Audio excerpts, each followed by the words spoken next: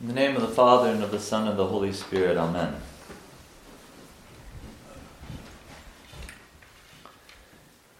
In today's Gospel, our Savior tells us the parable of the rich man and Lazarus the beggar. We are told that the rich man was clothed in purple and fine linen, and fared sumptuously every day, while the beggar, Lazarus, was laid at the rich man's gate, full of sores, and desired to be fed with the crumbs which fell from the rich man's table. Moreover, the dogs came and licked his sores.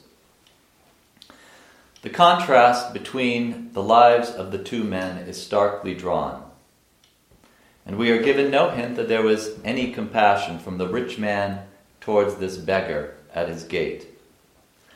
To him, the beggar was just one of those unfortunate, dirty people best kept outside. In due time, both men die, and Lazarus is carried by the angels into Abraham's bosom. Meanwhile, the rich man is in hell, where he lifts up his eyes, being in torments, and seeth Abraham afar off and Lazarus in his bosom. And so great is the torment of the rich man that he begs Abraham, "Father Abraham, have mercy on me and send Lazarus, that he may dip the tip of his finger in water and cool my tongue, for I am tormented in this flame." To which Abraham gives the reply, "Son, remember that thou in thy lifetime receivedst thy good things, and likewise Lazarus evil things. But now he is comforted, and thou art tormented. And beside all this, between us and you there is a great gulf fixed, so that they which would pass from hence to you cannot, neither can they pass to us that would come from thence." To this the rich man, who is now concerned about the fate of his family that are still living, asks, "I pray thee therefore, Father, that thou wouldest send him to my father's house. For I have 5 brethren, that he may testify unto them, lest they also come into this place of torment." To which Abraham replies, "They have Moses and the prophets. Let them hear them." And he said, "Nay, Father Abraham, but if one went unto them from the dead, they will repent." And he said unto him, "If they hear not Moses and the prophets, neither will they be persuaded, though one rose from the dead." There are at least 4 things that we can understand from this gospel parable. First, there is an afterlife. Secondly, our state in the afterlife is determined by how we live in this life, and it cannot be changed, as Abraham says to the rich man, "Between us and you there is a great gulf fixed, so that they which would pass from hence to you cannot, neither can they pass to us from that would come from thence." Third, our status in this life means nothing to what our afterlife will be. The rich man had success in this life, but ignored the poor, and therefore was in the torments of hell, while Lazarus the beggar, who suffered much, was with the righteous.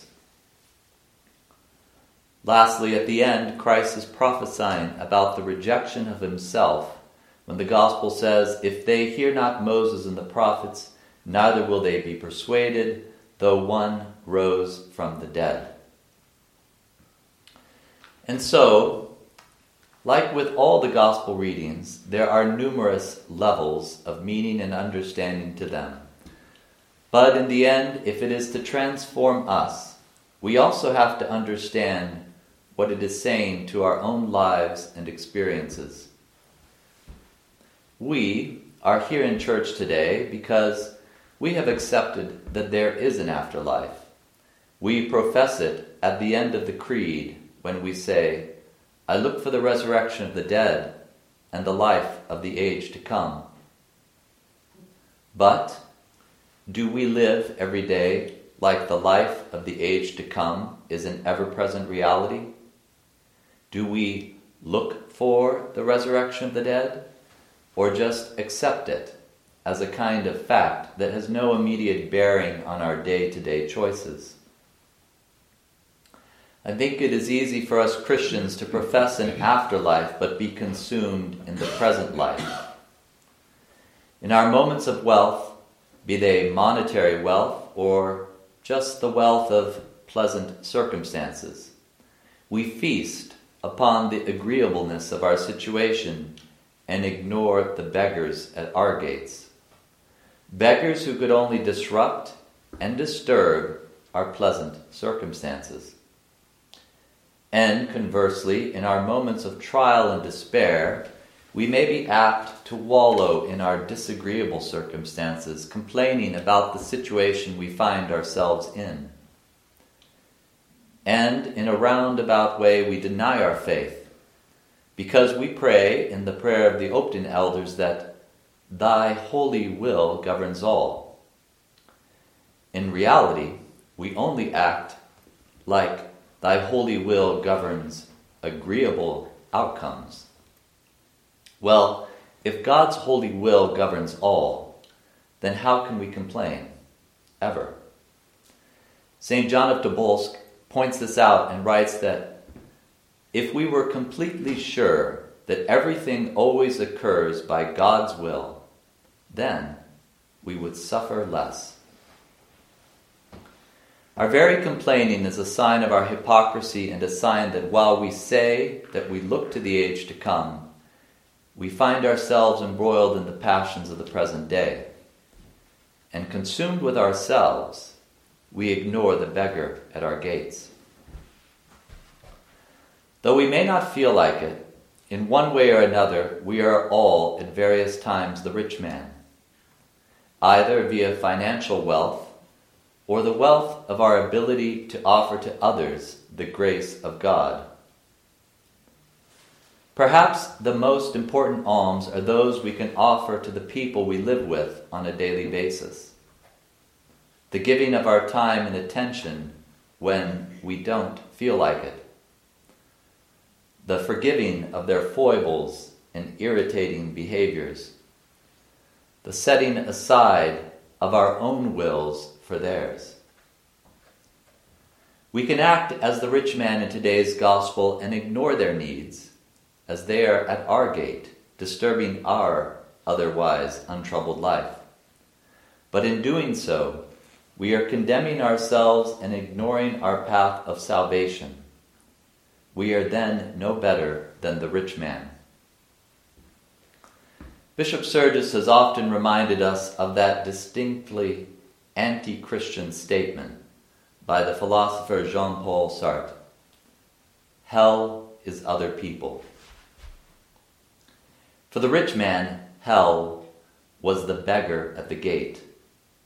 For us, the person knocking at our door when we want to be alone, the irritation of someone else's actions, their needs and demands, these can be either our hell or our salvation.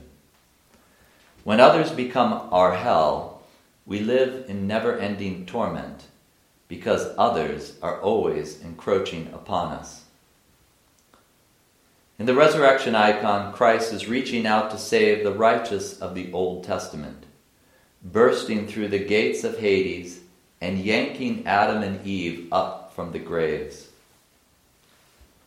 He is like that to us.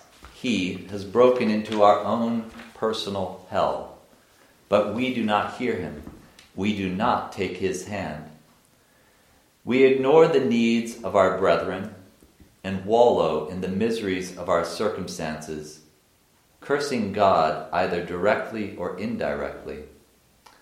We live with little or no reference to our own impending afterlife, and therefore we are even more miserable in our present life. God sent us his Son. He rose from the dead, preached to us, and we ignore him when we ignore our brother's needs. Truly then, like those mentioned in the parable, we have heard Moses and the prophets and are not persuaded, though one rose from the dead. For this, let us repent. Let us repent today and tomorrow and again, confessing our sins. let us look at the faces of those around us, not as little hells, but as the face of our Savior, ready to lift us up through our service to them. But we can only do so when we look outside of our own concerns and open our gates to the needy around us. And so, as we will sing in a few minutes, let us now lay aside all earthly cares, that we may receive the King of all, who comes invisibly upborne upon the angelic hosts. We lay aside our present earthly cares, so that we may receive the King of all, and thus strengthened, take upon the earthly cares of others. Amen.